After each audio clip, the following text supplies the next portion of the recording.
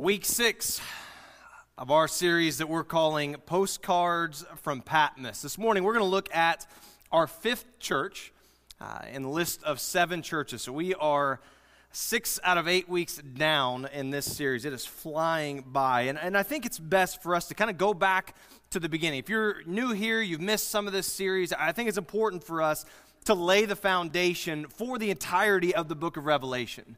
So as we open up the pages of this letter, what you're seeing is a real letter to real people facing real circumstances.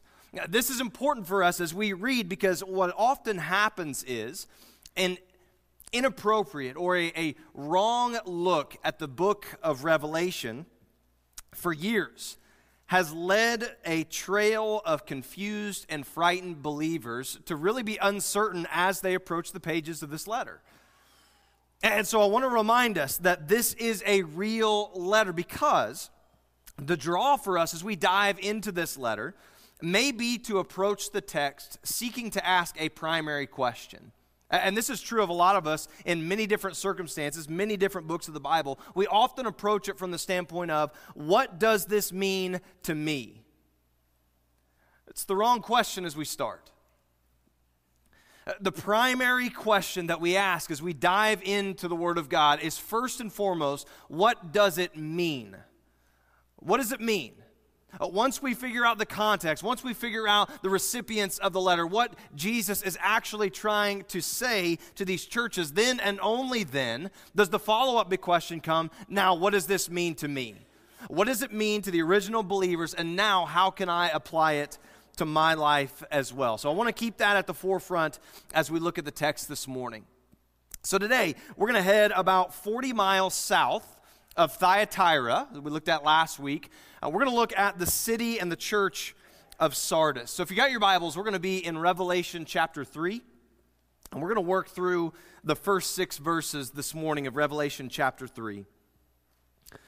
So we'll start looking at verse 1. He says this, "To the angel of the church in Sardis write, these are the words of him who holds the 7 spirits, the 7 spirits of God and the 7 stars. I know your deeds. You have a reputation of being alive, but you're dead." Up to this point, every letter that you've seen, or every section to a specific church, has followed the same pattern. Hopefully you've picked up on this by now. It's addressed to a specific church. Then there's a glimpse into the power and the glory and the authority of the one speaking, Jesus himself. And then there's this truth that is laid out to each and every church. And it really has different connotations depending on the church. There is a truth that Jesus knows and sees. For some of the churches, this is a good thing. Jesus knows your good works. Jesus knows your heart and your love for him and the way that you're serving the people God has called you to serve. But for other churches, this is a warning. That Christ himself knows your deeds. He sees the works that you do. He sees the inner workings of the church that we may feel like are hidden from the rest of the world and each other.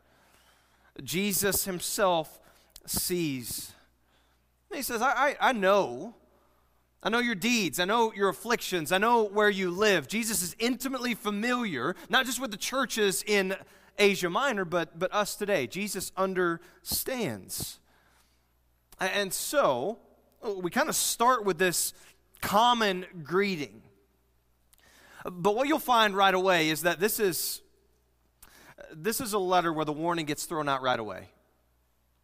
I know that you have a reputation, meaning the way that everyone else in the region sees the church in Sardis is one way, when in reality Jesus knows the truth. He says the people around you have this reputation, have this thought of you that you are alive. You are the church that seems like it has it all together. You're the church that does all of the things. You're the church that has the biggest attendance. You're the church that does things that look right in the world's eyes. And yet Jesus himself says that even though the world sees you this way, I know that you're dead.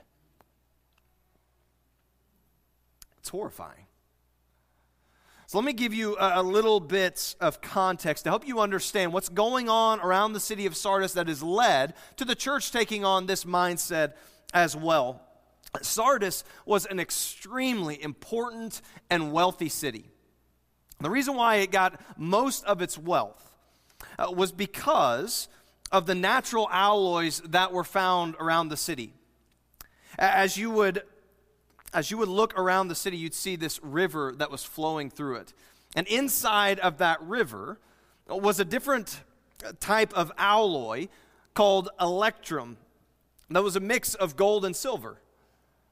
They quite literally had money flowing through their rivers. This is a city that had so much power because it had wealth. King Croesus, a 6th century Lydian Empire emperor, was the first to use this alloy to mint coinage.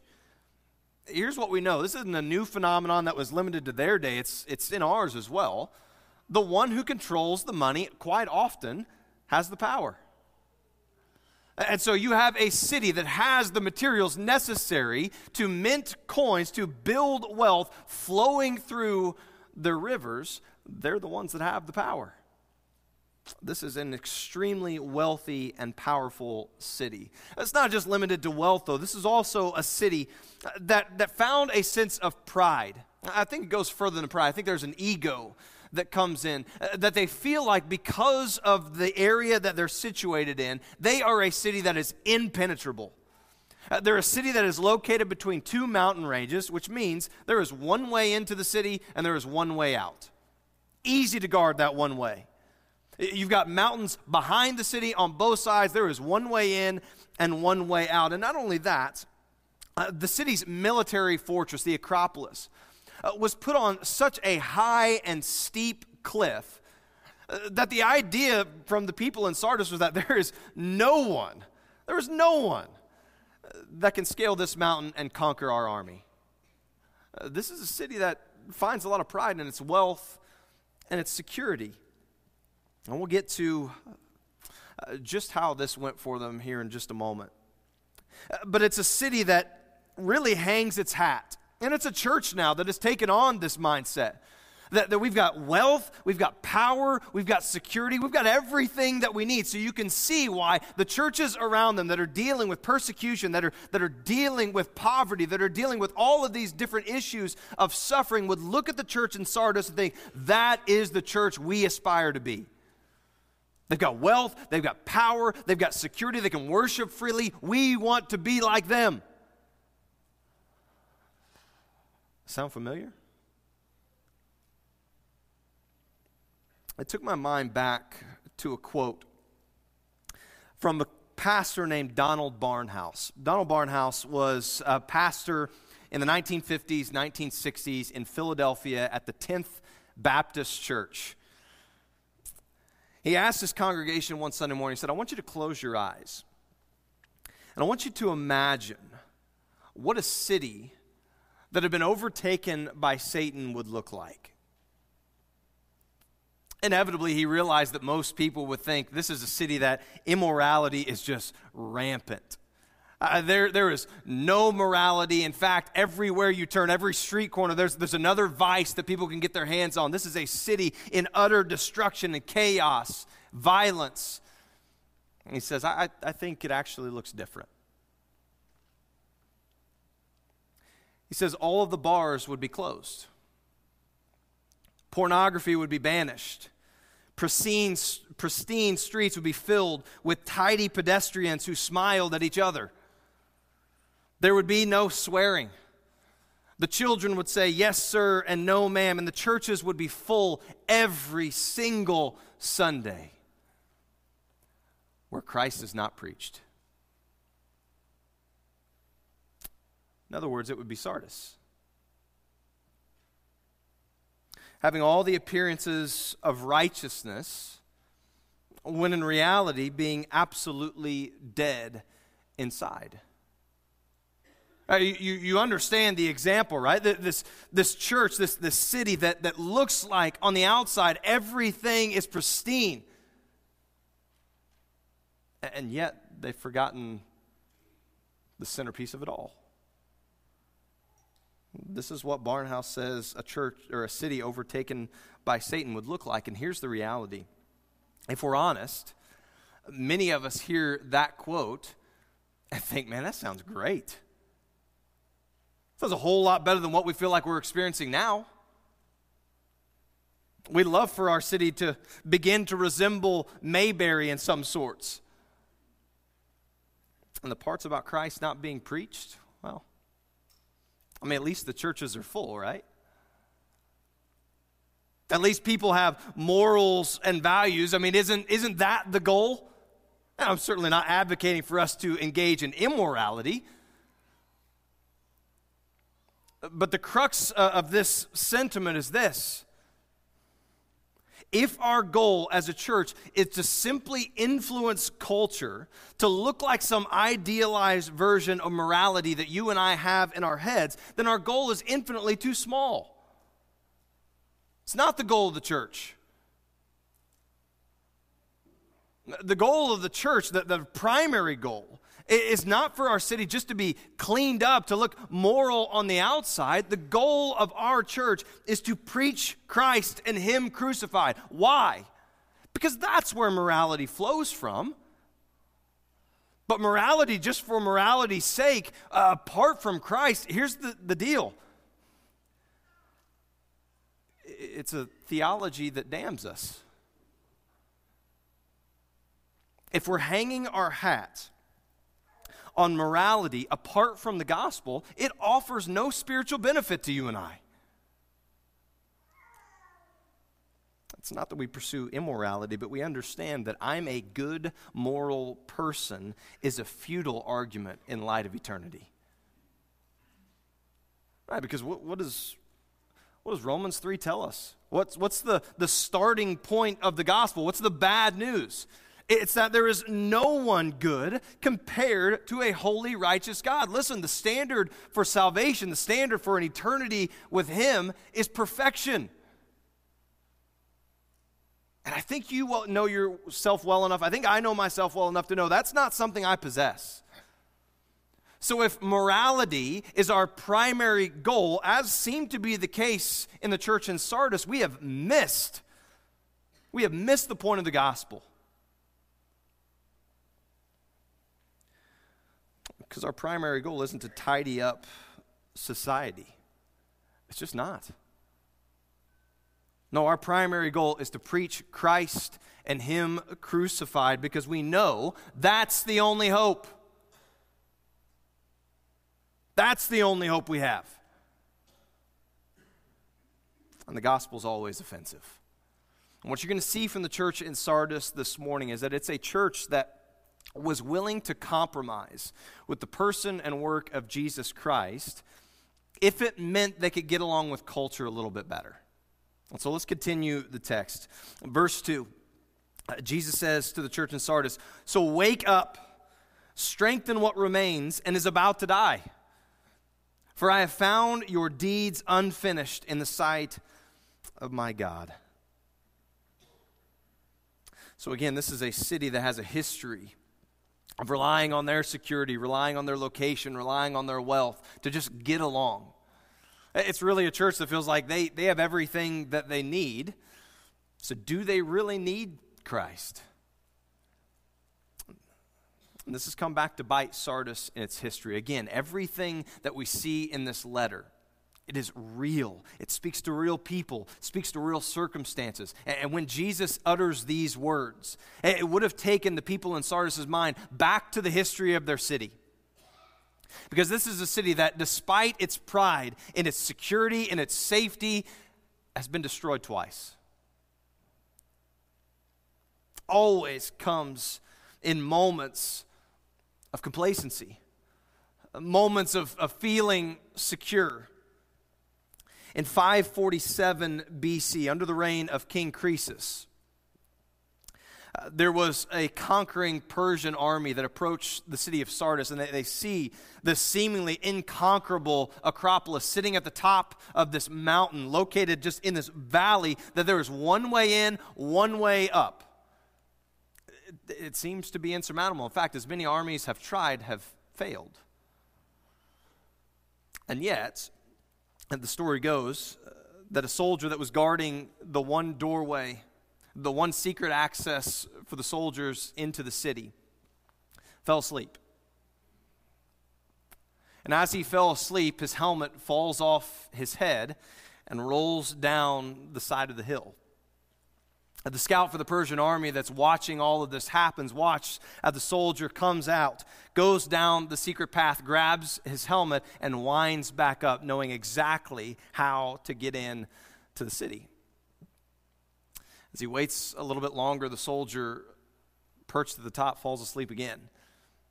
He climbs the hill, sees the secret passageway that this soldier used, unlocks the front door, and the Persian army destroys the city of Sardis. This has happened twice. This is a city that understands what falling asleep at the wheel leads to, quite literally. And so Jesus is using this example that should cause this church to sit up and take notice. Look at what complacency has brought you as a city. The same thing is coming true for the church. Wake up. The second thing is this. Sardis had a large and powerful Jewish community.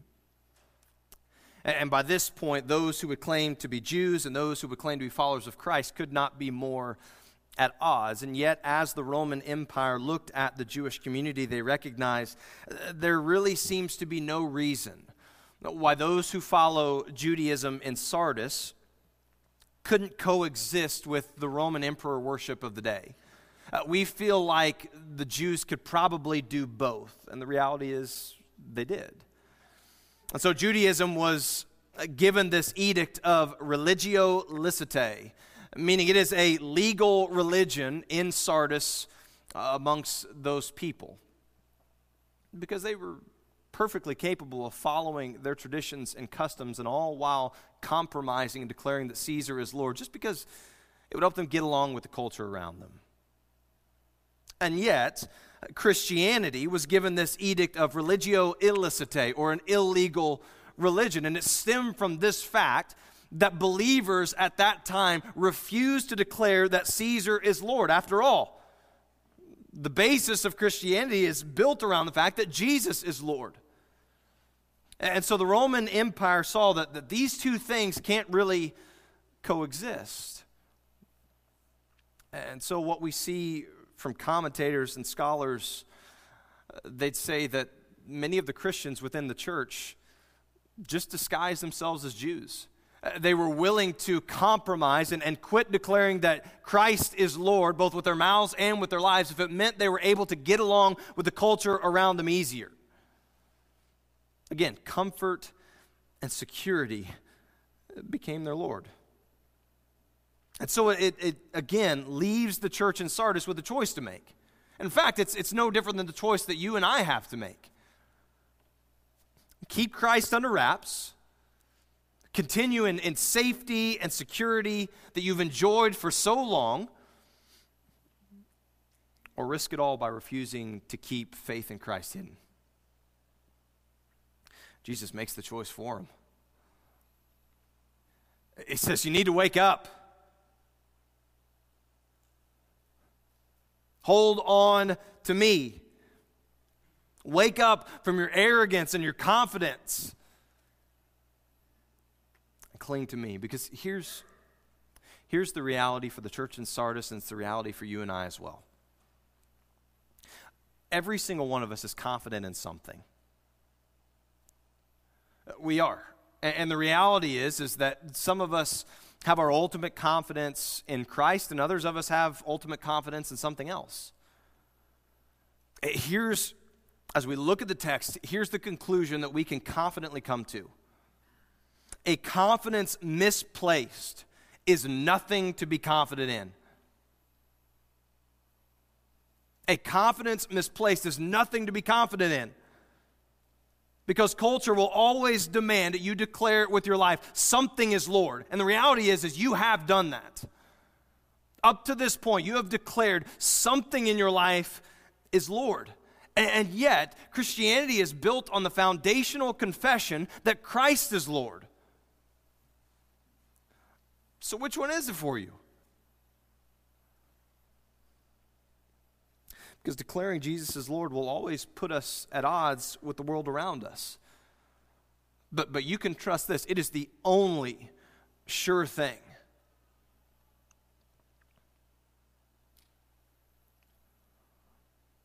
Some of you have confidence in possessions. In fact, your life has declared things are Lord. Some of you have put confidence in money. And with your life, you've declared money is Lord. Some of you have made an idol out of your families. And with your life, you've declared, my family is Lord. And as harsh as it sounds, some of you have declared, my kids are Lord. The reality is this. There is one Lord that can meet your expectations of him. Exceed. The reality is this, is whether with your mouth or with your life, you declare that money, possessions, people, family, my children, if you've declared with your life that they are Lord, it is nothing to be confident in from an eternity perspective.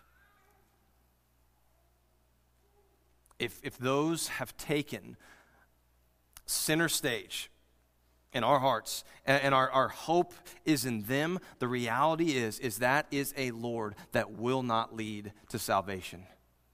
They are good gifts from a good Father. They are terrible lords.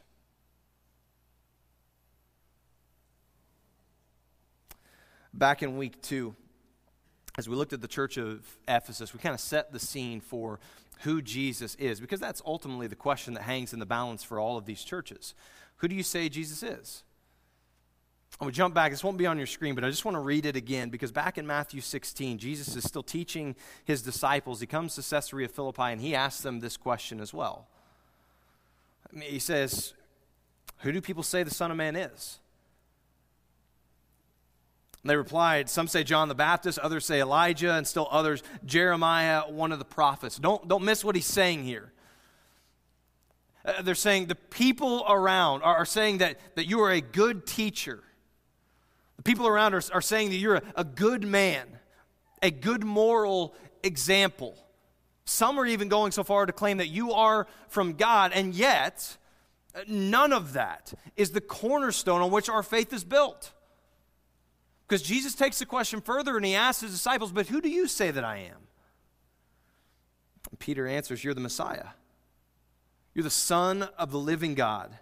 Blessed are you, Simon, son of Jonah, for this was not revealed to you by flesh and blood, but by my Father in heaven.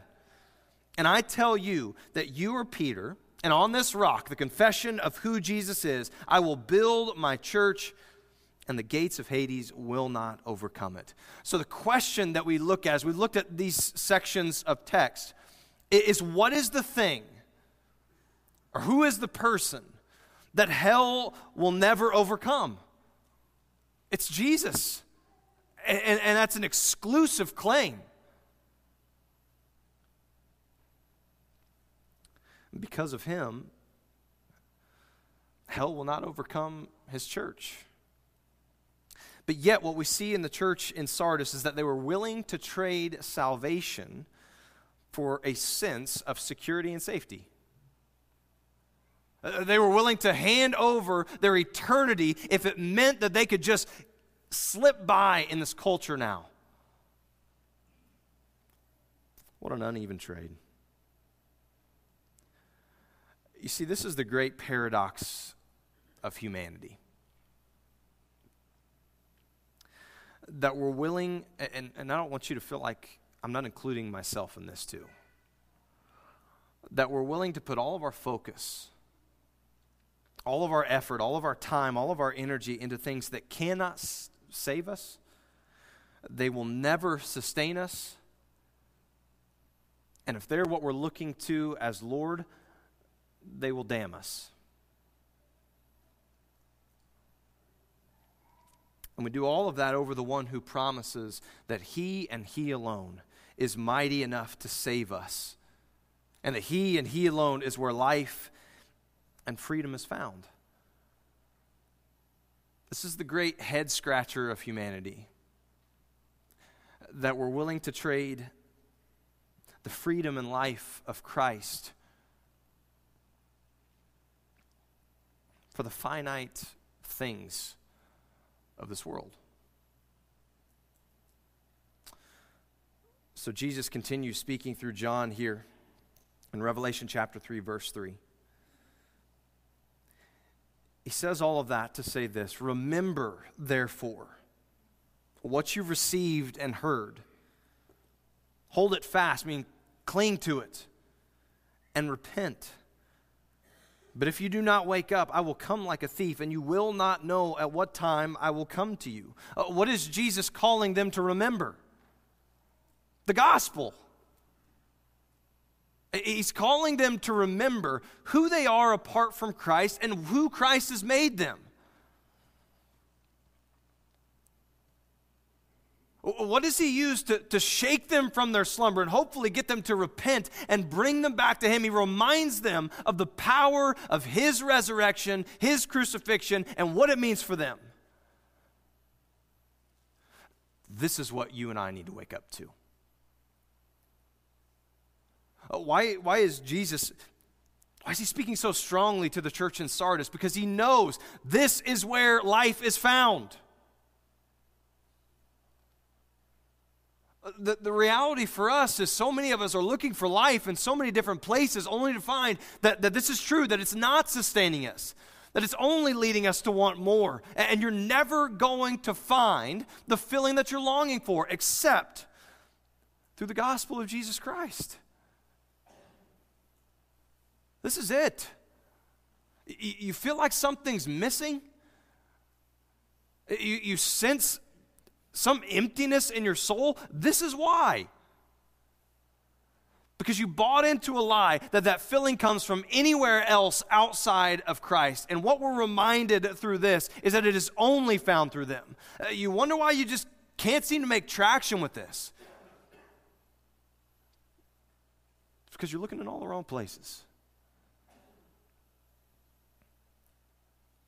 So he reminds them, remember the gospel. That's why I continually say we don't move on from that. This isn't beginner stuff and we graduate on to more intellectual things. If you forget this, then we've forgotten the very place that life itself is found. Remember the gospel. That you are sinners, that I am a sinner, in desperate need of saving, that is not found within myself, but was found on the cross of Jesus Christ in his perfect life and his death that I deserved. And that he showed his power over everything, including death, by rising from the dead 3 days later, and he sits at the right hand of the Father, waiting to return to judge the living and the dead. Those who have trusted in him, he'll send to everlasting life. Those who have rejected him, he'll send to everlasting death. This is the reality of all humanity.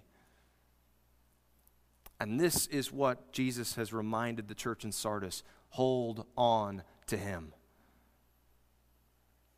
Verse 4, yet you have a few people in Sardis who have not soiled their clothes.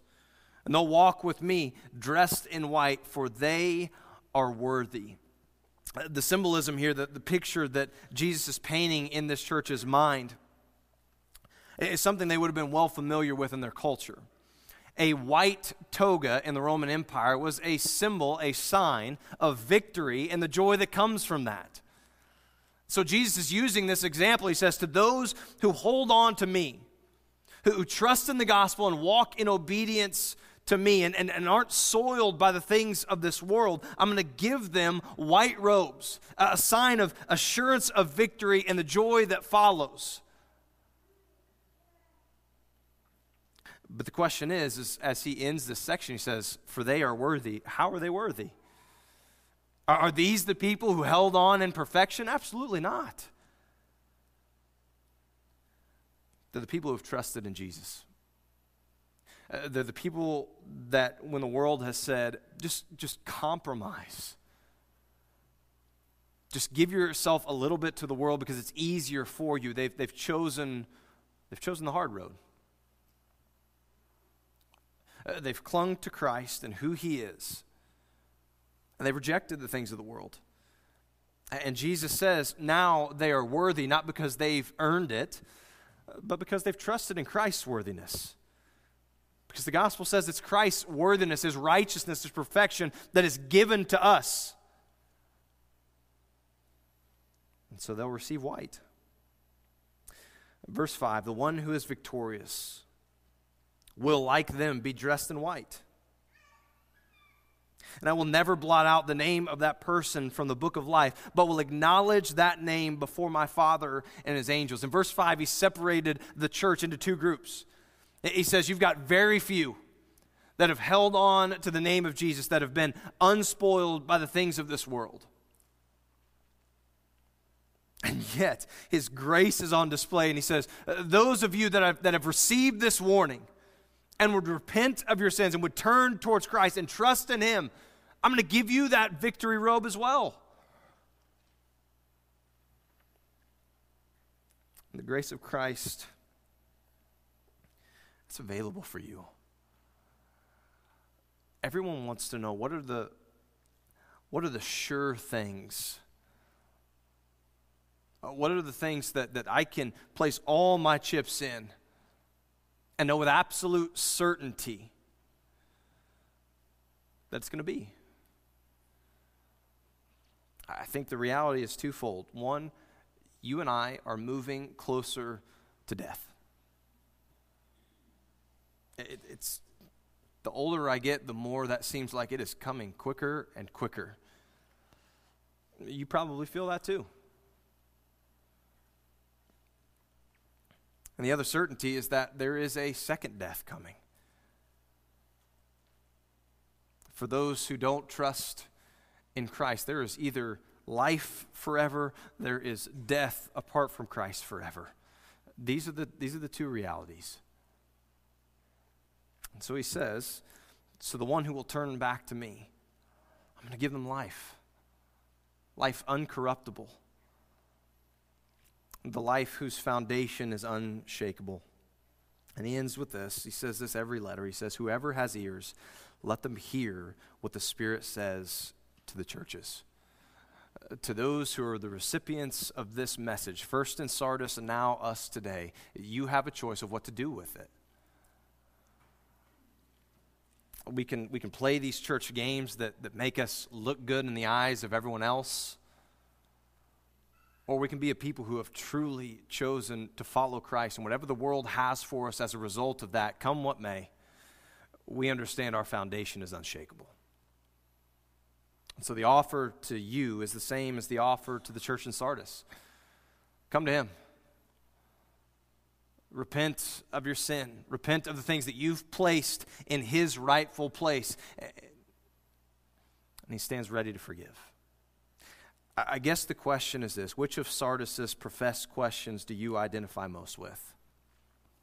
There are two groups. There are those who are Christians in name only. They're Christians because mom and dad were. They're Christians because grandma and grandpa were, and yet they have no relationship with Christ themselves. In fact, they look good to the world. They know how to say the right things, and yet Jesus says, I know you've got this reputation for being alive, and yet I see right through it. That you fooled the world around you, but you haven't fooled me. You're dead. Are we a Christian so long as it's convenient and non-offensive? Which the reality is this: it's getting more offensive by the day in our culture. Or are we those who are solidified in Christ and hold on to him regardless of what comes? For those who hold on time and time again through the letter to the 7 churches, the promise is life is coming. Hold on to the one who gives it. Father, I thank you so much for this truth.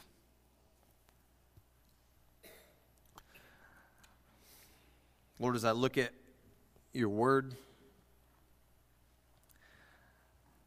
Lord, I'm confronted with the reality of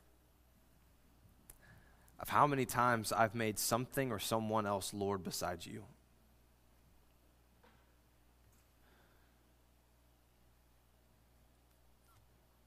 Father, I ask for your forgiveness.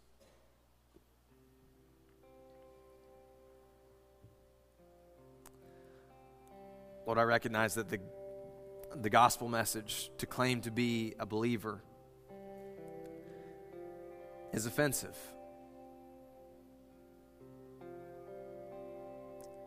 It speaks the truth to who we are. It speaks the truth to the state of our hearts.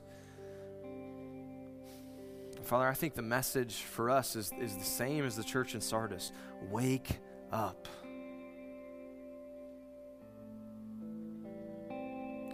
So, Father, would you strengthen what remains in us? Would we be a people who cling to the hope that we have in Christ? And also recognize we're getting ready to leave and go into a world that is dying apart from you. And yet you showed us this is where life, this is where victory, this is where freedom is found. So I pray it's not a message we hold on to for ourselves.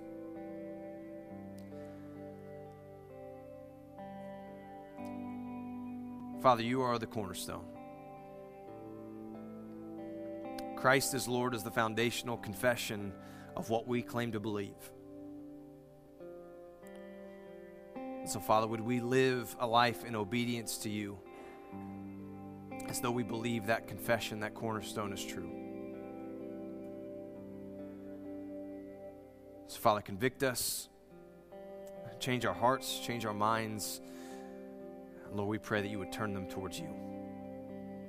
It's in your name that we pray these things.